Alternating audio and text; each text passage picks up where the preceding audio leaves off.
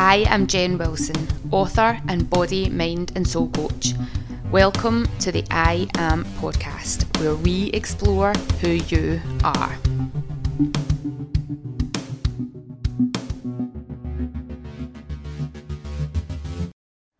Hi, it is Jen, and today's guest is Rhiannon Neal. So Rhiannon reached out to me, I think summer 2019, to ask if she could be a guest on the podcast, and at the time I wasn't recording any podcasts, and I'd said to her I'll get back in touch when I'm back recording, and then I completely forgot. But I've only been recording for this year, but thankfully she remembered and saw this time in lockdown as a great time to reach out to people and to try and get to be on as a guest to podcasts, and I'm very grateful that she did. So this was the very first time that we had ever had any conversation. I had no idea what we were going to talk about, and I do really enjoy those kind of conversations when I'm going in completely blind and just learning about somebody. And Rhiannon is just delightful. What an amazing human being, and what a great conversation that we had. We went all over the place with it. It was just such a natural flowing, just let it drop anywhere kind of conversation. So I hope you enjoy it, and as always, if you like it, please share, please like, please subscribe, pass it on to anybody that you think will get a benefit from the conversation. And remember, if you want to be a guest on the podcast, if you want to have a chat, and it can be literally about anything or nothing, then please reach out to me and we will get you on the show. So enjoy today's show.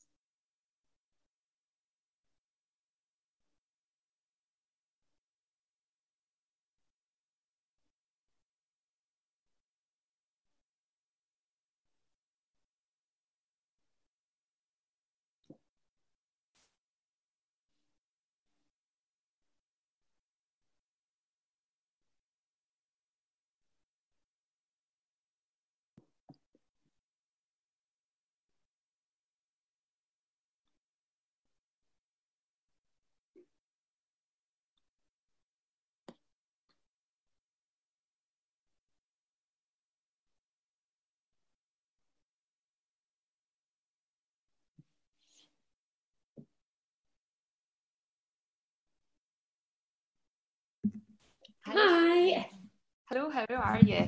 I'm good. How are you? Very good, thank you. Good. I was just, that way when you're sitting at the computer and you're like, oh, I'll just do this quickly while I'm waiting, or I'll just do that. And then all of a sudden it's like, fuck, the time. I do it all the time, I know. Oh, so how is life treating you just now? It's okay. I'm having good days and bad days. I have a daughter who is, well, she'll be 3 in July, so she's a toddler. And I'm used to having kind of 4 days a week as work weeks, and I normally work a Saturday as well. And obviously, right now, that's all gone out the window. So, Yeah. it's been challenging, but I definitely feel this weird mix of emotions where some days I actually feel quite lucky to have a bit of time to step back and slow down a little bit and just enjoy like playing with her and playing in the garden and things like that. And then other days I just feel quite stressed and anxious and worried about the business side of it and everyone's health. And yeah, so a real mix. How about you? Have you just been human about it then? Yeah, definitely. I am finding all of this pretty straightforward. So I got diagnosed with Crohn's a couple of years ago, and I have become I don't know if used to, but I have had long periods of time where I've had to get used to being in the house and not having freedom to go out and about and just do things.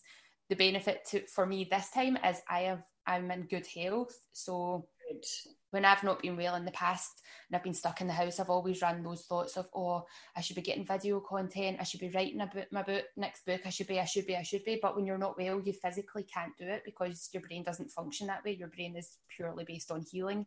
Of course. Now I'm in that situation where I don't have to be anywhere. I'm only teaching my online classes. Everything else that I do is a bonus. So that's why I'm like using this time to record loads of podcast interviews and then get build up of them and stuff and have all of that in space. So I'm mostly in a good place. I do have times when I'm just like, oh, I don't like me right now. I know. I'm being a dick right now. I was just allowed, I think. Yeah, my partner's just in the kitchen just now making his breakfast, and he came down and he put his phone on and he's got Snoop Dogg on, and I was like, going to switch that off. Like, I just can't cope with that at this moment in time. And he's like, but this is wake up morning music. And I'm like, no, I need to ease into my day. I've been up since 6 o'clock, so 4 hours I should have eased into my day. But you had. But just for whatever reason, I'm just being more unreasonable than normal this morning. Listen, we've all been there. I find for me, it's like certain days and weeks of the month tend to be more difficult than others. And I mean, I think we all have those days, and it's really tough no matter how much you like your partner or your kid or your dog or whatever, being stuck in a small space with them for 24/7 when you're not used to it is going to be a challenge. So definitely. So, Rhiannon, why don't you, this is the first time we've ever had a conversation. Why don't you introduce yourself to me and to the listeners? Okay. So my name is Rhiannon. You might notice that I have a very strange hybrid accent. I am originally from Canada, from a place right in the middle of Canada called Winnipeg, but I've lived in Scotland for 5 years, and then I live in Glasgow, so I think now I have a bit of a weird accent. People here still notice that I'm not from here, and people back home all think I sound really Scottish now, so but Canadians love that though, don't they? Like, they love the Scottish accent. One of my really good friends is actually from Winnipeg, Nicole. Oh, really? That's so good. Yeah, she's been here now, I think, 12 or 13 years. Oh, that's so strange, because it's not that big of a place. Like, everybody knows Toronto and Vancouver, but Winnipeg isn't that well known unless you follow ice hockey. We've got our hockey team back. They were gone for a while. So that's kind of how I ended up over here. My husband is Scottish. Yeah. And my dad's mother, like many Canadians, I've got Scottish heritage. So my dad's lived in Glasgow until she was in her 20s. So I've kind of always had a bit of a tie to Scotland. And my husband was over working in Canada. He was there for a long time before I met him. And we had an opportunity to move back over here. And I'd always wanted to live somewhere else in the world. So I was like, right, let's do it. And we moved to Glasgow in 2015. Yeah. So before we moved over, I've always been one of these people who does a mix of things. I've never I've always kind of had my hand in a few things, and I've never been one of these, like, I definitely want to be a teacher or a doctor or, Yeah. I always sort of had different things I was interested in. So I started university as a theatre and film major, and I was taking quite a lot of writing courses as well. And then I morphed kind of into the journalism side of things. So my background is actually journalism and communications. And I was working in that industry for, let me think. So I was in that industry for about 7 or 8 years doing photography on the side. And when we decided to move over to Scotland, that seemed like a good opportunity to try and give photography a go as like my full-time business. Yeah. So it was a bit of a shock coming over here and not knowing anyone and not having a support network like I did at home. I didn't realize how, I mean, starting a business is difficult, even if you do it in your hometown, but I didn't realize how much support and assistance I had just from knowing people and from having that network of people around me that could recommend me and knew who I was and trusted me. So it was a little bit sort of discouraging at first, but now I'm 5 years in and this is what I do full time and I love it. I can't imagine it any other way. Amazing. So your whole business then will have been completely impacted by lockdown because you can't get out to take pictures. Yeah. So I have 2 brands. So my Rhiannon Neal brand is my wedding and family photography. So I basically can't do any of that right now. Obviously, things have been postponed and cancelled, which has been really hard on couples who have been, planning for months and years. I do newborn work as well. So quite a few of my clients had booked sessions in for the springtime with spring due dates. Some of them have already had their babies. Some are yet to have them, but obviously I can't be there to take photos. So that's been really difficult. Family sessions obviously aren't going ahead. So basically any work that I had in the book has been postponed for the foreseeable future. Which means obviously that income is not coming in. The other side of my work is brand photography. So I work with small businesses and sort of creative freelancers to create photos that really show off what makes their brand unique. So a part of what I do there is training and workshops. So I realize that not everyone can afford to hire a professional photographer every time they need photos done for their business. So for the interim times, I try and teach people to improve their photography skills, talk a little bit about visual branding and that side of it. So that I have still been able to do. Not been getting a lot of paid work in that area because small businesses have pretty much all been hit quite hard right now. And I'm not a salesperson. I have nothing against people that are selling right now, but I'm that it's not my forte. It's not my strong point. So I feel a bit funny about it. So what I've been doing instead is just trying to add lots of value, grow my following. I've started a brand photography group on Facebook, so it's free to join. And every week I do a weekly photo challenge, a live Q&A or workshop, share tips, creating blog posts, things like that. So I am definitely still keeping myself busy, but not in the ways that I normally would if we were not in a lockdown. I'm not out with my camera, basically. Well, that's interesting you're saying that about your free group. I'll need to join because that's one of the things that I don't really put much thought into my photographs when I take them. I just check, like, haven't got a horrendous double chin and that I'm not flashing my boobs. It's like the basics. So it would probably be good to join that group to get to tap into some of your expertise. I was just actually watching, before I came on the call, was watching a video, and it was a webinar that one of the women who's like a mentor within the fitness industry was talking about, because that's where some of my world is.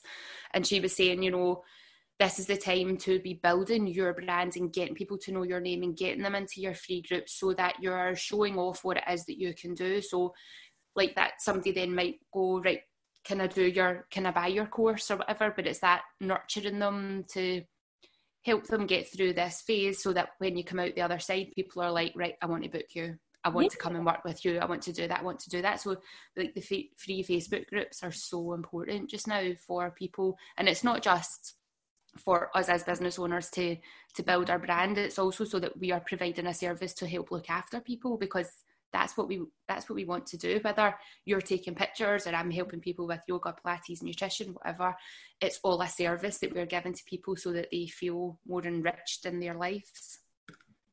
Definitely. And I think it feels really nice to be able to provide some value, because obviously there's people out there that are frontline workers and are providing services that we all need, whether that's the NHS staff, the people that are working at Tesco so I can still buy groceries, the postal service. Like, there's all of these people behind the scenes that are doing these key jobs so that we can... All these unskilled workers.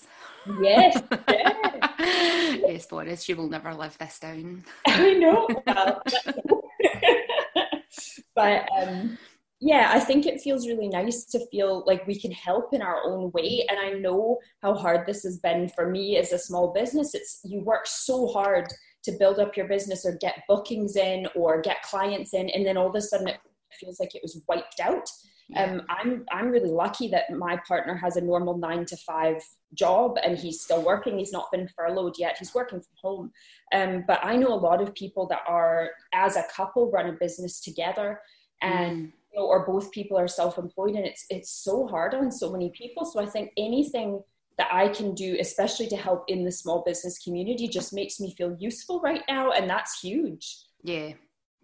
It's hard when you feel useless. You're like, what can I do? Because of my health, I'm one of the shielded. So I was like, I can't even put a note through my neighbour's doors and say, if anybody needs anything, I can go and get it for you, because I'm not allowed to. And I was talking to one of my friends and she's like, that, but you're still doing your online classes, you're there for us. So I'm like, have to remind myself of what I am doing and what I can deliver, rather than just wallowing in this self-pity of, I want to do more. Which is hard. You're so right, but that's such an important service, because I think when the sort of news that the lockdown was coming, when we learned that, the first thing I thought of was people's mental health, because I know, like, for me, exercise is a huge part of my well-being and me kind of able to handle my day-to-day. And whether it's, yoga or Pilates or meditation or exercise or whatever helps people with their mental health, that's made that much more difficult now. So if you're still able to help with online coaching, there's my PT is still doing our sessions via Zoom. There's all of these kind of things happening, yoga and Pilates classes online and exercise classes online. That is helping people to keep their mental health right now, which is so important.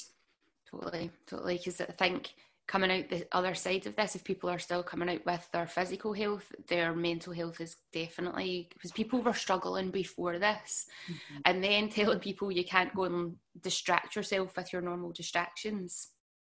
It's a different ballgame that the system is not currently set up to deal with. So it's something that they really need to be putting in place now, so that there's the support there on the other side. Yeah, you're so right. And I think what you said is exactly right too. There's people that were struggling in what we would call like normal circumstances. And now all of a sudden we're not allowed to see our family and friends. We're stuck in a small space. Yeah, we can get out and exercise. But I mean, I'm even finding that quite stressful. I'm quite an anxious person anyways. I definitely struggle with anxiety issues, and going out and trying to stay a safe distance from people. There's lots of people ignoring it. And I think it's just really tough to do the things that we normally do to keep ourselves sane right now. Yeah, definitely. There is one, or at least one positive that I'm seeing from this. I know a lot of people who, I was talking to one of my friends yesterday recording a podcast, and he was saying that because of this, he's now getting to spend a lot more time with his sons. His son's just turned 1, and he would be out the house from 4:30 in the morning till 11:30 at night, with maybe an hour at home in the afternoon and a couple hours at home in the afternoon, because just the way his day works out. And he's now getting all this time. He's getting to get the wee one up, and he's getting to feed him, and all this stuff that he missed out on in that first year of his life, because he's self-employed and running his own gym facility. And I know a lot of parents have said that, like where they've been out and kids been put in nursery or kids been passed to grandparents or whoever to look after, and then a parent's now getting to actually spend that time. So they're really appreciating that and going, oh, hang on a minute. And they're starting to think, what do I want my life to look like on the other side? Because I don't want to miss more of my kid's life. That's a really good point. And I think once I got over the initial kind of self-pity, like, oh, poor me, I'm going to have to keep myself they're busy all day. And I mean, I am still having some tough days, I'm not going to lie. But there is that silver lining of, she'll be 3 in the summer. She would potentially have been going into a more full-time sort of setup at nursery. And I was saying that to my husband, like, maybe this is our chance to have time with her that we wouldn't normally have. Yeah. And I'm lucky in that, being self-employed in the type of work I do get more time with her than a lot of people that work like a full-time 9 to 5 or run something like a gym, with really long hours. I get to get up and have time with her in the morning, and she's not in nursery full-time, and that's great. But yeah, just having some time even to enjoy our home. Yeah.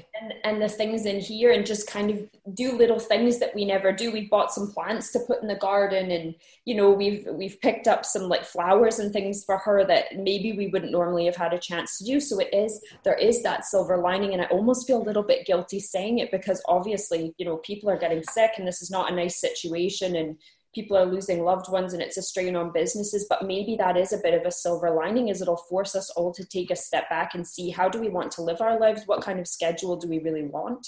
Yeah. What are their priorities? What has made us happy in this time? Because for a lot of people, they're really understanding how much they dislike their jobs in some cases. Mm-hmm. A lot of people had justified doing their job because it gave them a certain amount of money to live a particular lifestyle. Now that lifestyle's been taken away and they still have to do that job, and they're just like, fuck this shit, I don't know what to do this. It's like, okay, that's good. You've identified that, right? What do you want to do? And how can you make that work in a new world when it comes? I know, and I think that's quite difficult for a lot of people. Like, I was speaking to a girl that I met at a workshop actually, and she was saying she had quite a sort of high power corporate job, and she decided to leave, and she's sort of trying her hand at different things and studying different things. She did a bit of traveling, and she was saying she's still trying to figure out what she wants to do, but she realized she doesn't want to work in that fast paced, working 10-12 hour days all the time. Yeah. She just wasn't happy. But I think for a lot of people, you get used to a certain lifestyle and a certain income, and it's hard to give that up. Mm-hmm.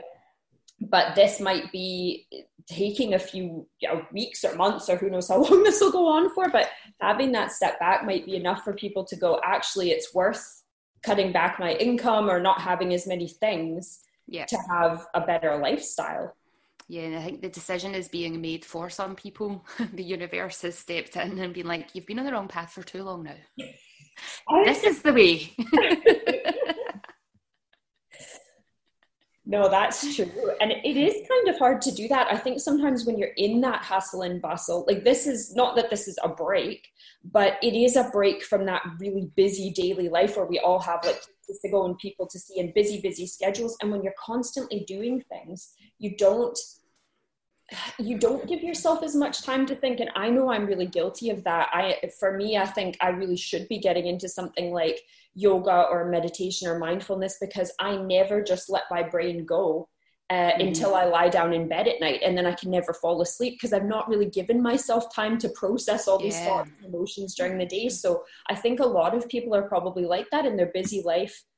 They don't have the time or give themselves the time to sit and just think and allow themselves to work through these things. And now we're kind of all being forced to, because we can't be as busy as we normally are. Yeah, definitely.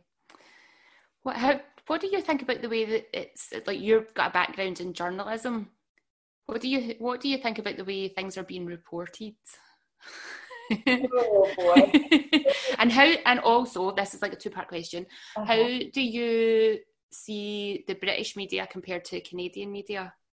Right, okay, so let's start with that, because that's the easier question, I think. Okay.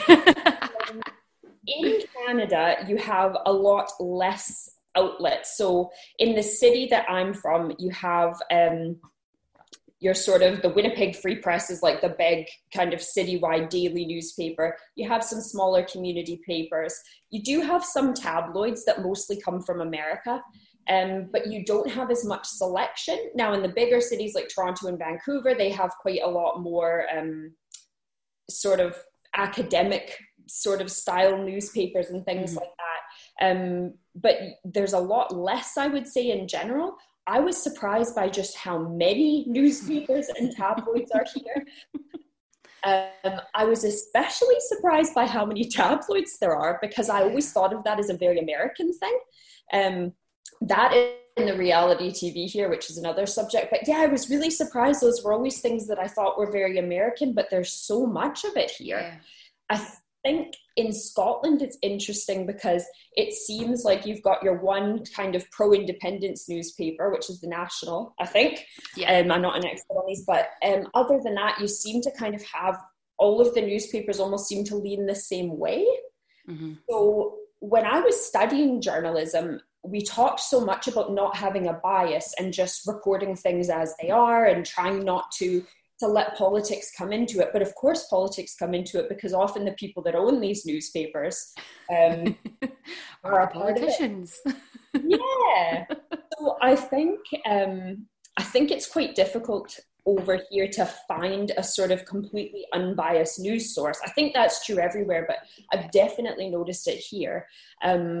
Without getting too much into politics, my husband's quite a big pro-independence guy, so he always gets really frustrated with the way that Scotland's sort of left out of the news a lot of the time, and things like that. So those are the kind of main differences I see.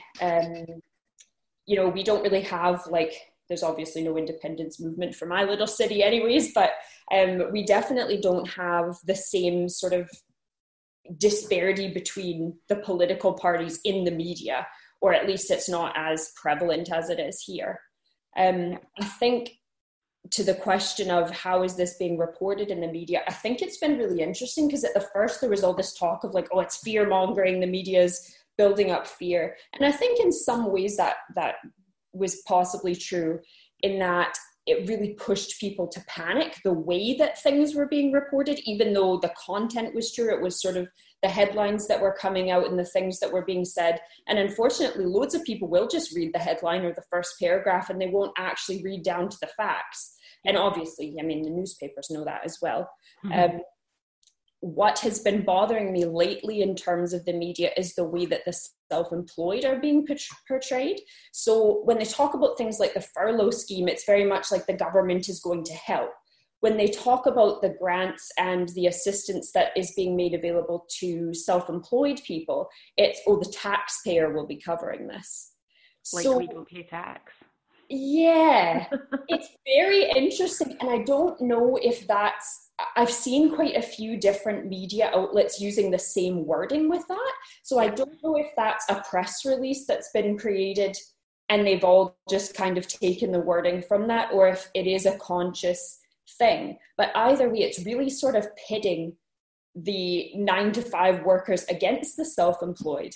And that's really disappointing and upsetting and really unfair. Yeah, definitely. Because when you think about having a paid job versus being self-employed, having a paid job, you have that security in inverted fingers. You've got holiday pay, you've got sick pay, you have a contracted hours, and many people work way beyond their contracted hours, but you have contracted hours. When you're self-employed, there's no sick pay, there's no holiday pay, you have no contracted hours. So many people are working from 6 o'clock in the morning till 11 o'clock at night, 7 days a week, just to make ends meet, because they are following a passion and following something. And it's interesting. I wonder where that's coming from, that narrative, because they always want to make somebody the bad person. Like, when the junior doctors were striking, the junior doctors are the ones that were in the wrong. When the fire service were striking, they were the ones that were in the wrong. And all they were asking for was fairness from government for what it is that they do. I think you're right. Like, people always want somebody to blame, and obviously the government doesn't want it to be the government. And unfortunately, with so many newspapers being owned by politicians or friends of politicians, or we know how it's going to go. The rich people are in charge. The rich people kind of make the decisions, and they like to make things make them look good. But it does kind of make you wonder how we can get away with this kind of reporting. Like, how can we always be made out to be the bad guys if we're the little guy basically, you know, what you're saying about the junior doctors or the fire service or now us as the self-employed, like we all pay taxes as well. Exactly like you're saying, we don't get all of these benefits of holiday pay and set hours and things. But the worst part of it's not even the way the media reports it, but it's the comments that get generated after. So I've actually just stopped reading this stuff now because I find it so frustrating. And I know better than to get, you know, in fights with people online, because it's not changing warrior will always. But you read the comments, and somebody I know shared something the other day, and it was about this self-employed, you know, oh, the taxpayers are going to have to bail out the self-employed. And all of the comments on it are like, you chose this life. You chose not to have a normal job. You should have to fend for yourself. You should be putting money away. And it's like, how do you expect people to do that when you're trying to follow a creative passion? It is so hard just to make ends meet, let alone trying to put money aside. You know, you're not getting a big 6-figure salary over here. I know. And I've got friends that work in the DWP, and one of the I don't even know what the right word is to use for this. One of the directions that they were sending unemployed people in was to go and learn a skill to become self-employed, so that made the unemployment figures look better. They were encouraging these people to become self-employed and to do this and selling that as a better than being on universal credit or working tax credits or whatever. It makes their numbers look better. But what they've done is they've pushed people into something that maybe, I mean, self-employment is not for everyone. You have to be a bit mental, I think. And I speak personally there. Totally agree. It has to be something seriously wrong with you to go, this is a much better option than somebody handing me my paycheck at the end of the day.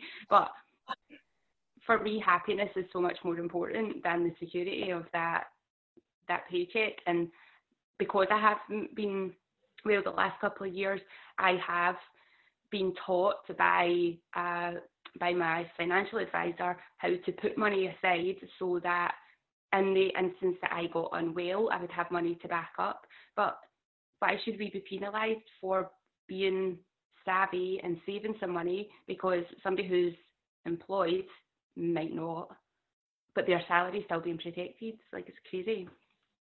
I know, and that's the difference. Like, obviously, I was speaking to a friend about this who does have a kind of normal job, and she's still been able to work through this up to this point. But she was saying to me, I get that it's hard on small businesses, but it's also hard on us because we don't know, we could lose our jobs. And I mean, that's true. Like anybody could lose their job or lose their business. It happens, unfortunately. But it's very different when you know that, you know, if you lose your job, there's something in place for you.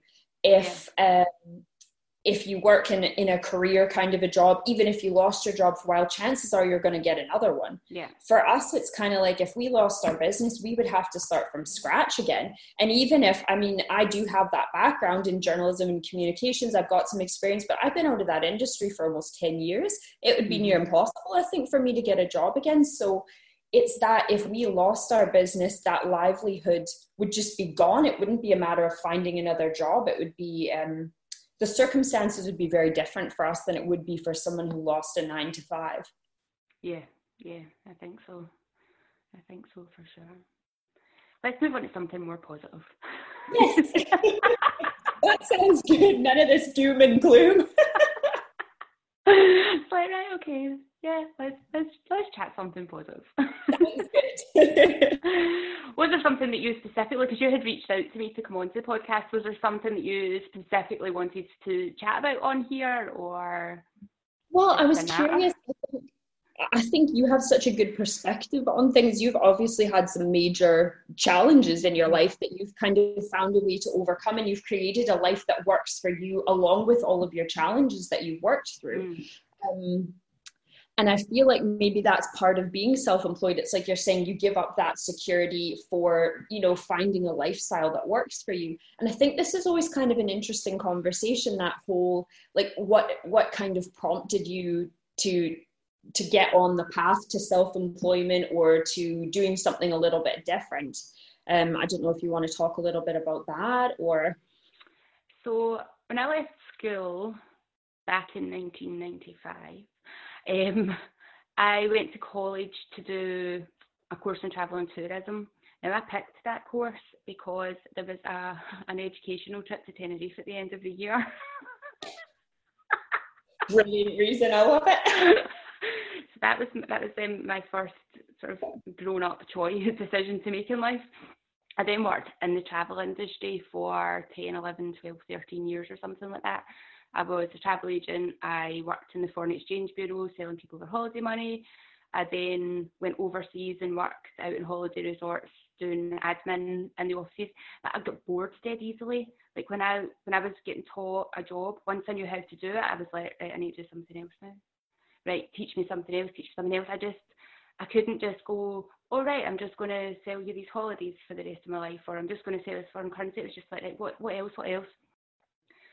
And I hated PE at school, absolutely hated PE, was not for me. I had a handwritten note by my left hand, like, Jennifer can't do PE today. Jennifer can't do PE today, every week. Like, teacher was just like, right, okay, whatever, hated it. And then after I'd come back from living overseas for a few years, I had started going to the gym and going on this process of making myself feel better in my own body. And I would watch the personal trainers or the people taking the classes, and I'd be like, oh, that job looks quite interesting. That looks like fun. They look like they're enjoying their job. I hate mine. So when I lived out in Australia for 3 years, and when I was coming back, I decided that I'm coming back to complete fresh start, fresh slate. I'll go back to college. I went back to college and uni to do sport and exercise science and go into that industry. What I discovered when I was sort of coming towards going to study this was I'll find a job in that industry as well. So at the moment, I couldn't teach classes or whatever, so I'll do an admin job or something just so that I'm in the space and learning in the space. So that's what I did. I managed to get an admin job in a really small fitness Pilates studio and was learning my stuff at college and learning from there. And then as I was coming towards the end of my first year at college, again, I was getting to that, I'm bored. If I stay in this job, I'm only going to be able to do what they do in this space. I want to be able to expand that. So the only other option to be able to do that in the fitness industry is to go freelance, to become self-employed. So that's your option. So started out teaching for a lot of the gyms, like the council gyms all around the city, the uni gyms, some of the other private gyms, talking about teaching classes. And then I was getting exhausted teaching classes because you would teach a class in Drumchapel away out in the West End, and then you'd be teaching a class at Parkhead over at the Emirates at the other side of the city, and then you'd be somewhere down in the south side, and then you'd be back up in the north, and you spent more time in your car trying to get changed out of one sweaty outfit to put into another one. And it's like, oh, I can't do this anymore. I want to do something in one, like, by myself, so that I've got more control over everything that happens. And I was really good friends with a girl who was on a very similar journey to me. She's like, why don't we not start a business together? So we started our own wee Pilates classes and personal training, and we picked where we went to be working, and we picked our clients and stuff like that. We did end up with a studio for a couple of years, and then just we both were not in the right place at the right time to be running a studio. It was like, no, this is not good, let's close that, and gave that up. But having that freedom to pick where I worked, when I worked, who it was that I was going to be working with, and being able to teach the way that I wanted to teach, not the way that somebody else said, this is the music you need to do, this is the moves you need to do. That wasn't for me. I was like, I need that freedom.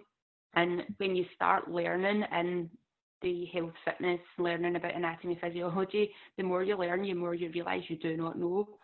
So there is no chance I'm going to get bored because I can just continually learn. It's like, there's always new research. There's always, oh, right, I know we thought this about the body 10 years ago. This is what we actually now start to understand.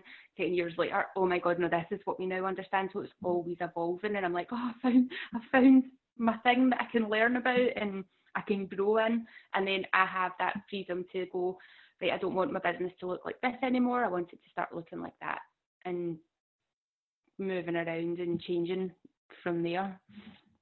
That's a very long answer.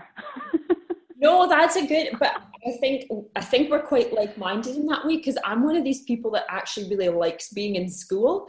And I say that all the time. Like, there's a part of me that thinks, I could go back and learn a new skill, or I could go back and, pick up some more courses on this.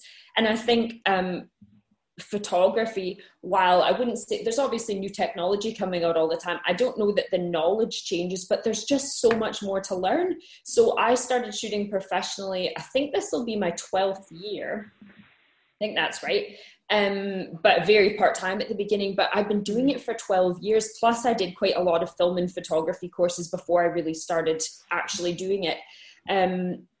And I still have tons to learn. Like, if I look at how much I've improved in the last 12 or 15 years, it's huge, but there's so much more that I can do and learn. And even having this time at home right now, I mostly shoot outdoors. I shoot quite a lot in people's homes because I do really documentary lifestyle work. But I rarely shoot in this flat. I'm almost always, let's go to the park or let's go outside, because I really like to use natural light. But this has sort of forced me to be more creative in my own space. And that's actually really cool when you think of it that way. You don't necessarily need to go on big trips or big expensive courses or workshops to improve your skills. You can actually just give yourself a bit of space in your own home and make yourself work with it. And that's been really cool. Yeah, definitely. The other thing for you as well is a lot of your learning, you've got all that technical stuff and knowing about lights and everything like that, but you need to know people.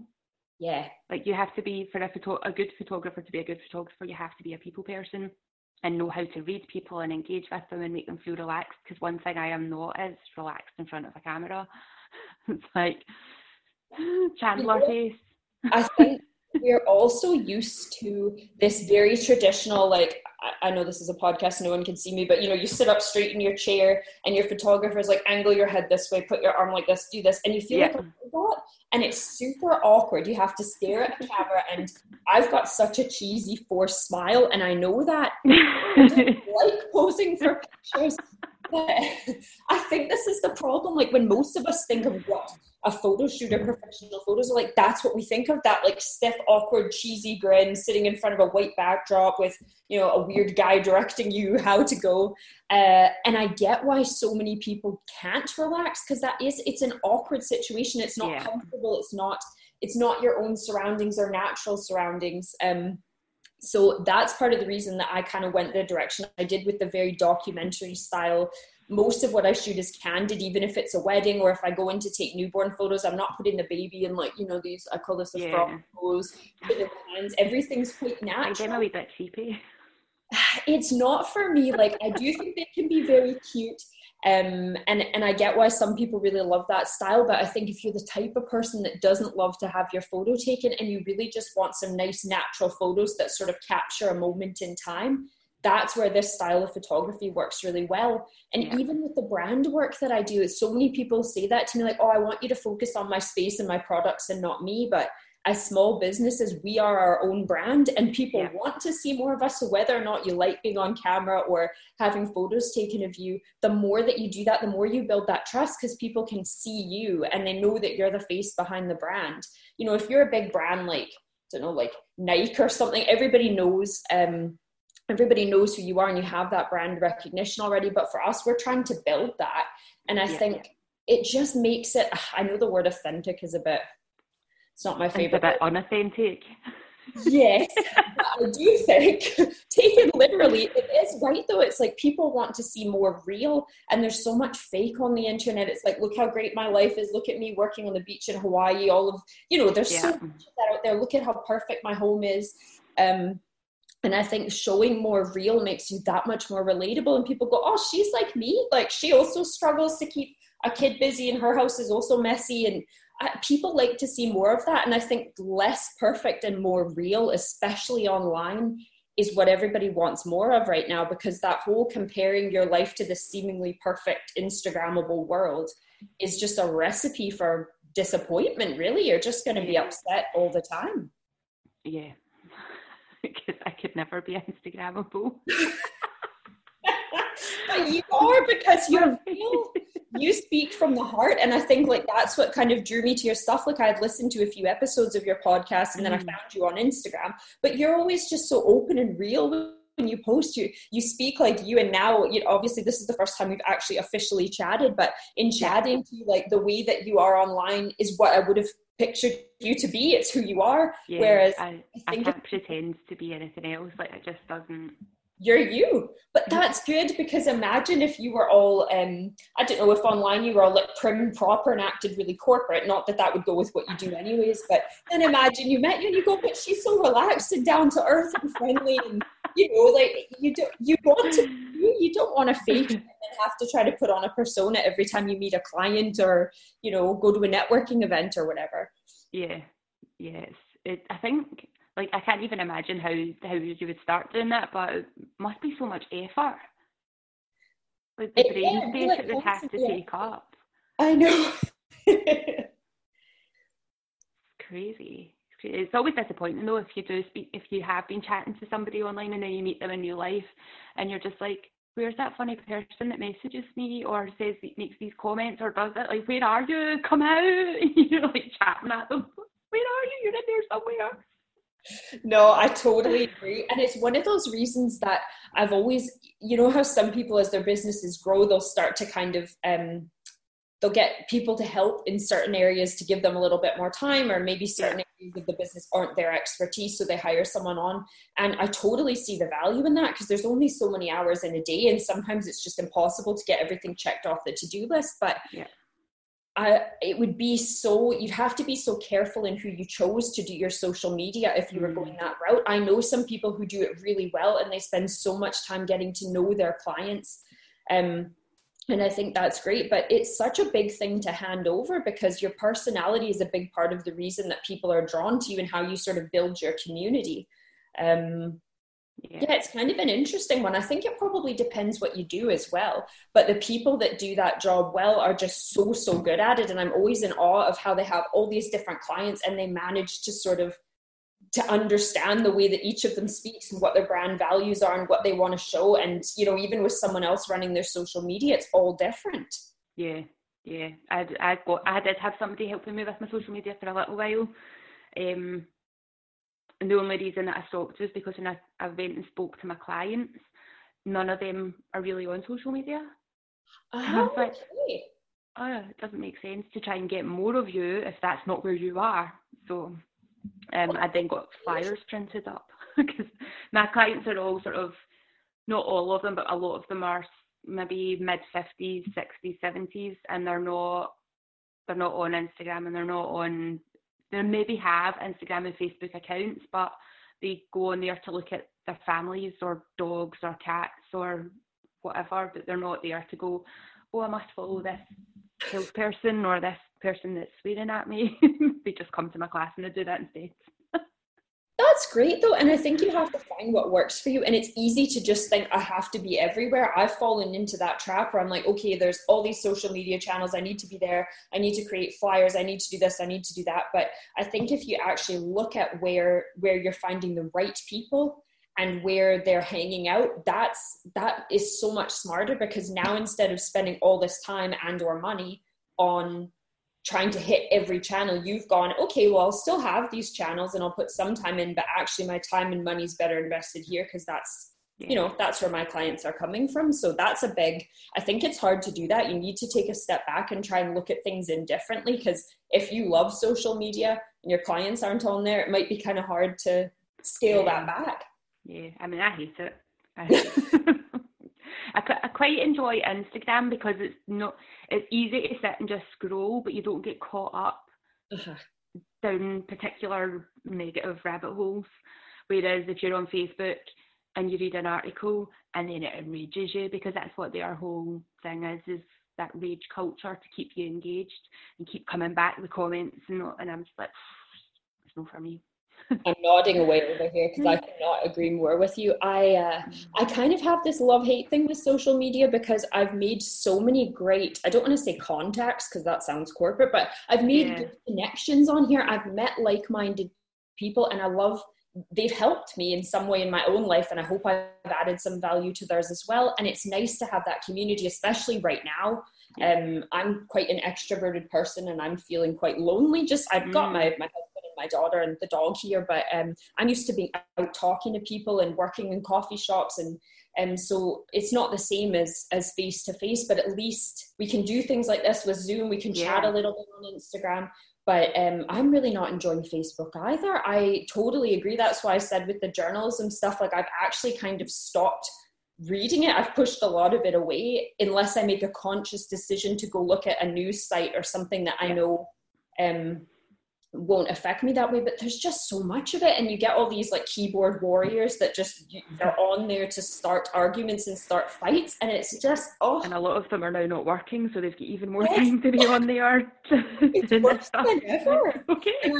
I don't want to be one of these people that has my head buried in the sand and isn't paying attention to what's going on in the world, because I think it's really important to do that. But I also think that it becomes a sort of lesser of evils, and I would rather be I'd rather have my head buried in the sand than affect my mental health by constantly reading things that are either scare tactics or, you know, we were talking about this sort of self-employed thing before. Like if you're reading that all the time, you're going to be sitting there angry and frustrated, and I don't want to feel like that all day long. So sometimes it's better to just put it away.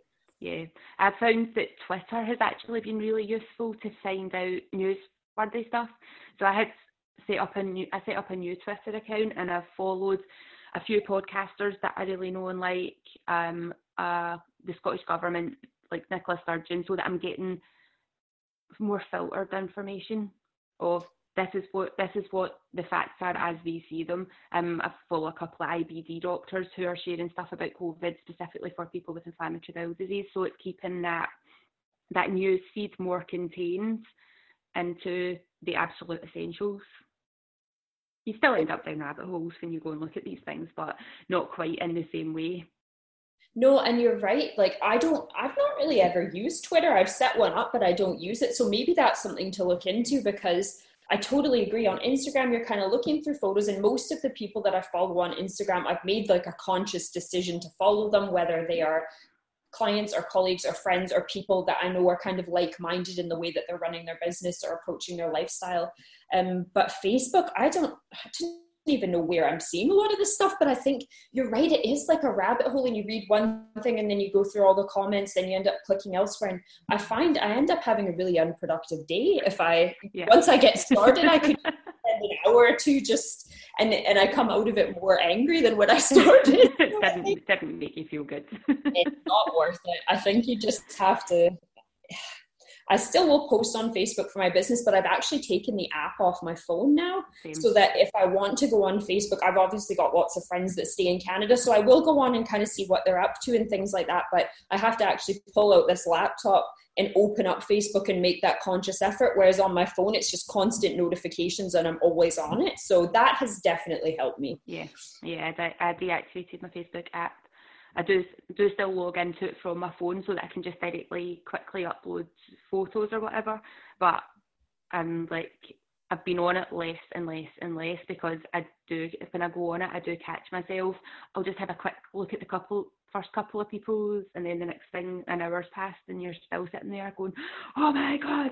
And I had gone on to post a video on my business page and it's not done yet because I've been doing my rabbit hole.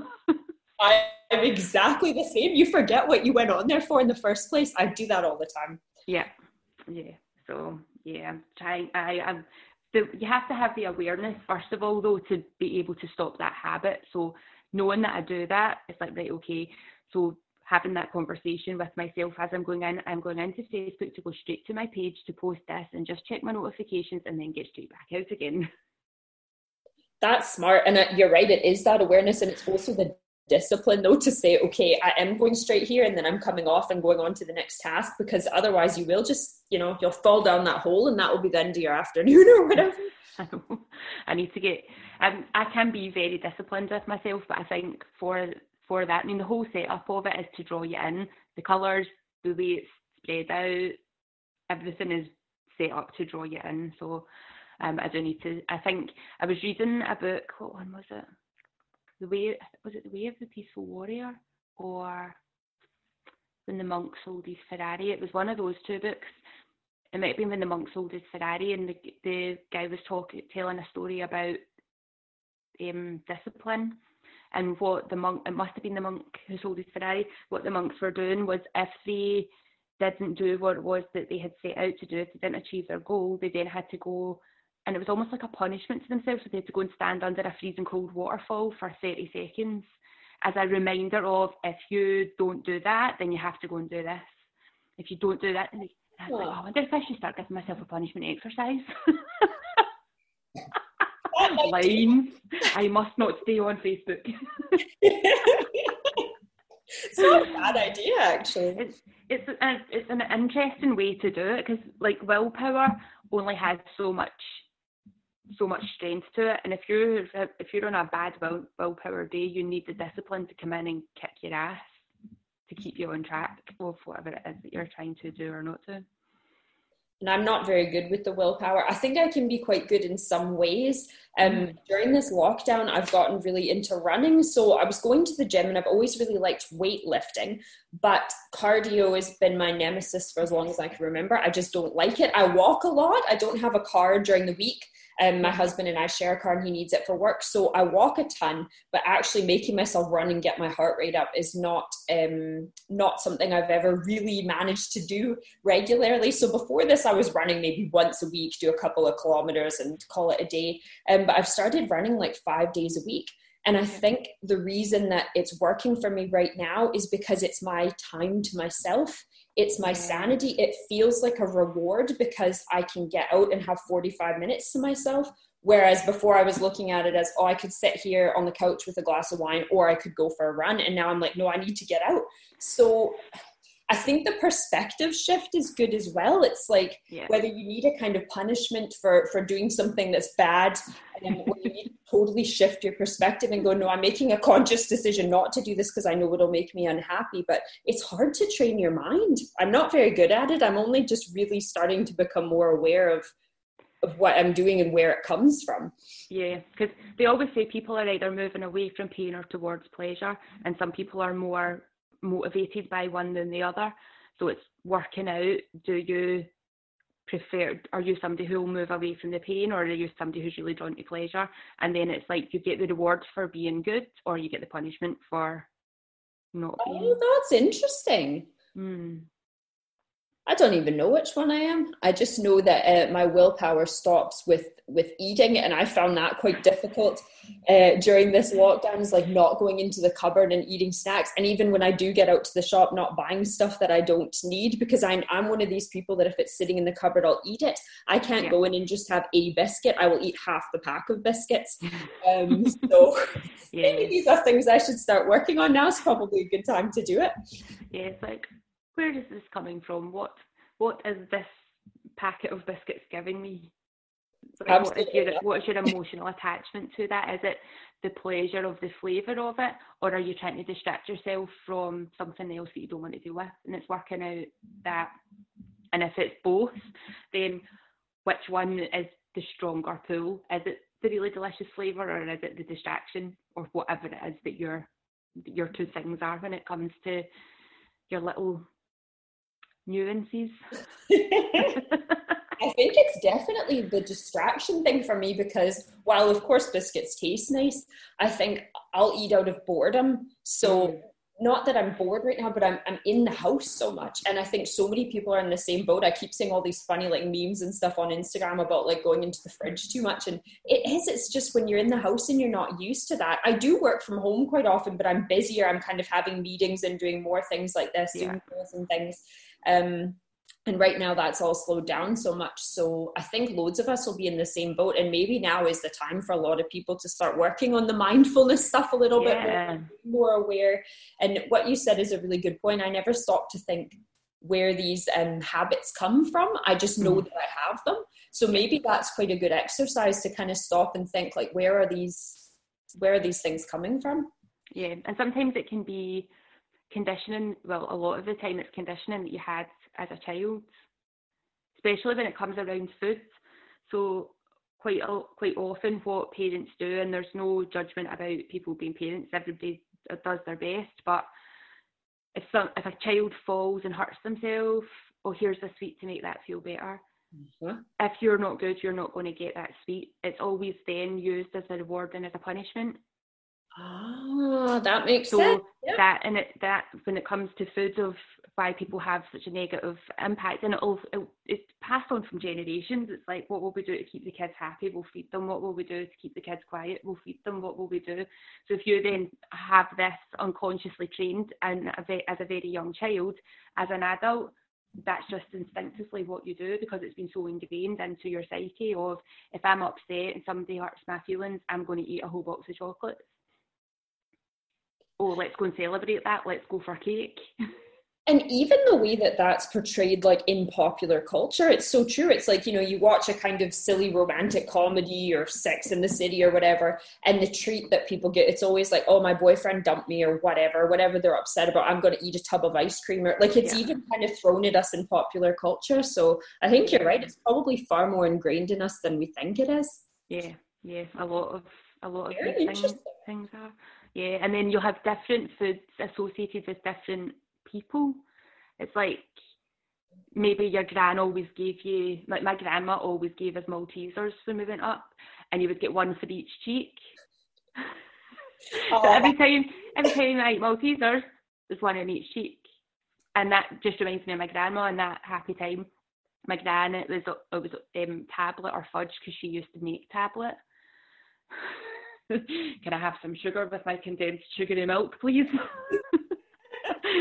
So anytime I have tablet, that always reminds me of my gran. Crisps, for some reason, reminds me of my dad and my grandpa. But I think they used to, my grandpa, I have this memory of my grandpa going somewhere and getting a box of crisps, how you would get from the cash and carry, and having a box. And when I was young, there was a brand called KP crisps, and they used to have monks as like cartoon monks and all their sort of branding stuff. And the box was like the monks' monastery. So when you took all your crisps out, you had this cardboard box. And this is just a really ingrained memory that I have that connects me with my grandpa, my dad, and crisps.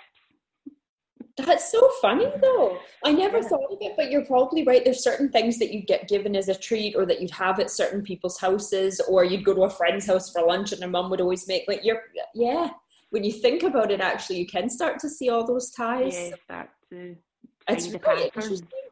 Yeah. We people we're fascinating.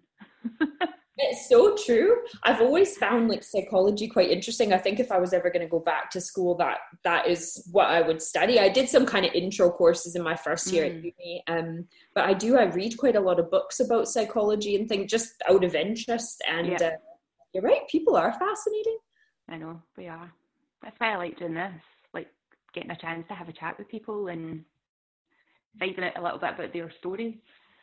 Yeah, and I think it's nice to chat like this. Like I've done a few podcast interviews before. It was like a very specific topic. So it was kind of like, okay, I'm going to come on and talk about this. But this is nice because it's nice to actually just have a real conversation. And we've kind of been all over the place. We've talked about business. We've talked about the pandemic. We've spoken about our career journey. Like it's, and now we're talking about food. Food addictions. Good luck describing this episode. It's really nice though. It's interesting the things that come out when people kind of just have a casual chat like this. Yeah, and this is the kind of podcast that I like to listen to as well. I think there was somebody talking about why it is that we like the long form conversations and the longer podcasts, and it's all because all the news that you see and all the TV shows, everything's 5 minute, 10 minute segments. Yeah. So you get a tiny wee snapshot. You never get to find out about that person and about that story unless they're given a whole docu-series about themselves on Netflix, which is always great to watch. I do love a docu-series. Me too. And everything's so carefully curated that sometimes it feels like, sometimes I listen to a podcast that I feel is too edited, and it's very polished and it's very smooth, but it feels really unnatural because you can tell that they've cut chunks of conversation out, and it doesn't really flow together, and you always kind of wonder like what was said there. I find it distracting, so I quite like this the more casual kind of chat. Yeah, as when I first started it, if you've listened to any of the first podcasts, I used to have a list of questions that I would ask, because I thought that I wanted it to be a very specific way, the way the podcast was. I had these questions, and I'd be sitting listening to the person, and they'd be telling me their answer, and I'd be like, oh, that's a really interesting thing, I should ask them about that, but that's not the next question. And then I would go to my next question instead of expanding on some comment that they had said and going, all right, tell me more about that, because that's more interesting than my next question. No, that makes sense. And I think the same is true. Like, I didn't stay in the journalism industry for very long, but when I did work for a newspaper, I worked in the community news area, and weirdly, even though I grew up in a city, I got given the rural newspaper. So I covered all the areas kind of outside the city, like farming communities and smaller villages and things. And I went in there with my list of questions the way that I would interview like a politician or a public figure or someone who's used to being interviewed all the time, because obviously they're short on time and that's what they're expecting, and that's the format we learned. But I learned very quickly that that doesn't work on everyone. And if you are trying to talk to people who aren't public figures and professional public speakers, you need to actually get to know them a little bit. And then when I started doing that, I really started to enjoy that job, because you get to learn people's stories, and sometimes you go in there with an idea of where the conversation's going to go, and it ends up somewhere totally else, and it makes the story that much better. Yeah. So I totally agree. I think there's way more of a human element to it when you just have a conversation with someone and see where it goes, rather than having something that's so carefully planned out that when you're listening, it feels almost like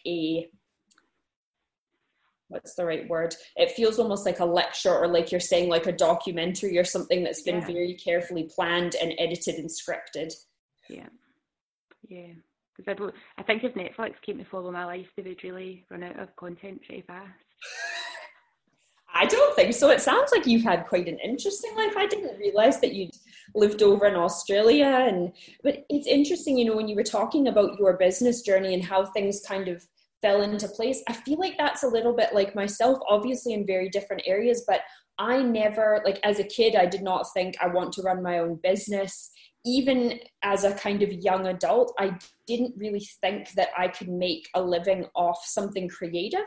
I always thought that photography could be a hobby, but I never really thought, well, actually, I can make a go of that as a business. And it sort of just happened like little bits, step by step. It was friends started getting older and having kids and getting married and wanting photos. And then it was like, well, you've got a nice camera. And it really all just progressed from there. But if you would have asked me even 10 years ago where I thought I would be, I definitely wouldn't be living overseas, running a business, a husband and a kid and a dog. Like it's, it's funny how life works out sometimes, and how I wonder if that was sort of always destined to happen based on our personalities and things like that. Or I think about that a lot. It's interesting the way things turn out. People that you knew from when you were younger and where they are now, and some of them are exactly where you expected them to be. I've got a couple of girlfriends who knew since, we were 6 years old, they wanted to be a teacher or a nurse and have 2 kids and a nice house with a white picket fence, and they have that now.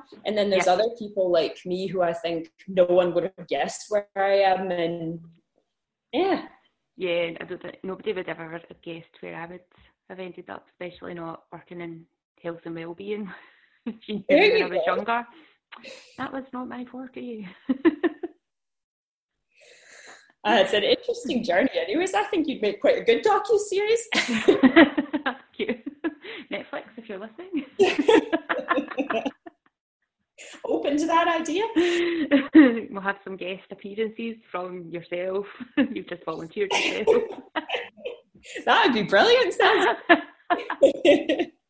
Because I would need somebody to train me how to naturally smile.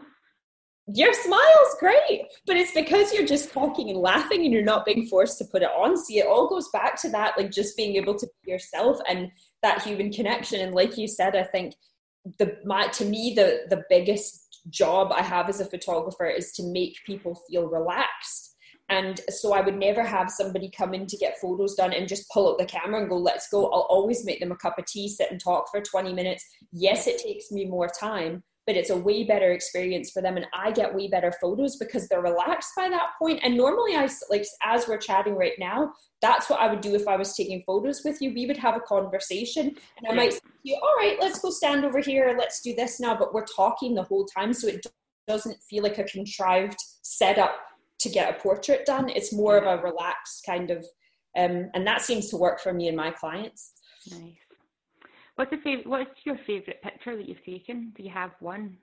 Oh, yes. Okay. So I'm not a landscape photographer, but I really, really love to travel and see new places. And back way before we had Charlie, and my husband and I were just dating, we took a trip to New York. And New York was one of those places that I'd seen in movies as a kid. I'd read books about it. I'd always wanted to go. And I thought, New York is going to be a disappointment. It can't live up to my expectations, and it did. It was just incredible. I loved it. I loved the energy of the city and the people, and it was just incredible. And one night we decided to go for a walk, and it was freezing cold. It was January, end of January, early February when we were there. And we decided to walk out on the Brooklyn Bridge. And I took this picture. I only had a semi-professional camera at this point.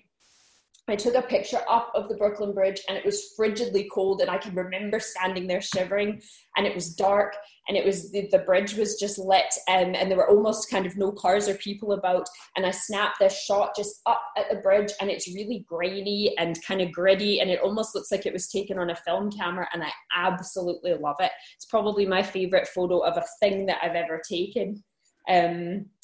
Favorite photo of a person would be hard for me because I've just done so many, but anytime that I capture a real candid emotion, those are the ones I'm drawn to. So yes, the kind of nicely set up portraits and stuff are nice, but I always like the ones where I caught like a tear rolling down someone's cheek, or somebody's grand smiling after they've hugged a bride, or like things like that you just feel the emotion coming out of the photo. Those are always my favorites. Yeah, if I'm looking at pictures, that's the kind of pictures that you like to see, is just the natural, what was going on, not the setup of it. Yeah, and I'm always really drawn to the raw photos. So they're not necessarily the most beautiful, but like a genuine laugh, like a belly laugh, and somebody's face is just totally lit up with that laugh, or things like that maybe aren't even always the most flattering photos, but it's, you feel like you were there. You can just feel the emotion coming right out of the photo, and I love those. Yeah. Where is your favourite place in the world that you've been? Oh, that is such a hard one. I guess there's places I've been that I would happily go back to, and then there's places that I just have a great memory because like something happened there, or we had a great day there, or so I think I've been to Italy a couple of times. I spent 9 days with my husband and a friend of mine who traveled over from Canada, and we rented a car and we drove around the north. So we did Lake Como, Lake Garda, Venice, Verona, and then I'm going to butcher the pronunciation, but like Cinque Terre. No idea. Yeah. Northwest coast, and it's it's a UNESCO World Heritage Site. It's 5 villages, and they're, the colorful buildings, and they're all built up on a cliff. And that was just such an amazing trip because we saw so many places and we got so much culture in. And I can remember when we arrived, we stayed in this tiny little town called Torno on Lake Como, and the woman that we rented the Airbnb from couldn't even speak English. And we went in, and she was just lovely. She was like your sort of stereotypical lovely Italian woman. She gave us a big hug when we came in, and she phoned somebody, had a conversation in Italian in 5 minutes. The guy in the village that could speak English was there. On a little tour of the village, and he owned a small restaurant. He showed us his restaurant and invited us there for dinner. And it was just, I've never arrived somewhere and just had this experience that felt so authentic right off the hop. So that's the one that sticks out in my mind. But honestly, I don't think I've been anywhere I don't like. I just love seeing a new place, whether it's somewhere in Scotland or back home in Canada or elsewhere in the world. Yeah, cool. You think you'll stay in Scotland forever?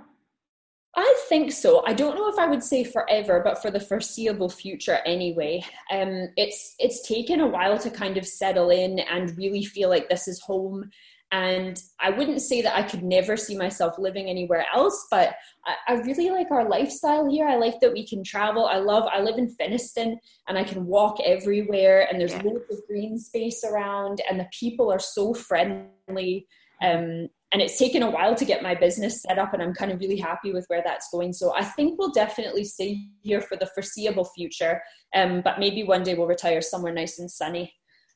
Costa Rica's always been the top of my list. I've not been yet, but yeah, somewhere nice and hot. I think I could see myself living one day. Yeah, Costa Rica would be nice. I haven't been either, but I've seen pictures and it looks pretty special. It looks amazing. It looks like paradise, and they're so like eco-conscious, and it's such an interesting place. Yeah.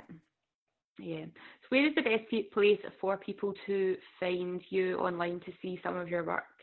Oh, sure. Okay, so I'm at Rhiannon Neal on Instagram, so Rhiannon EALE.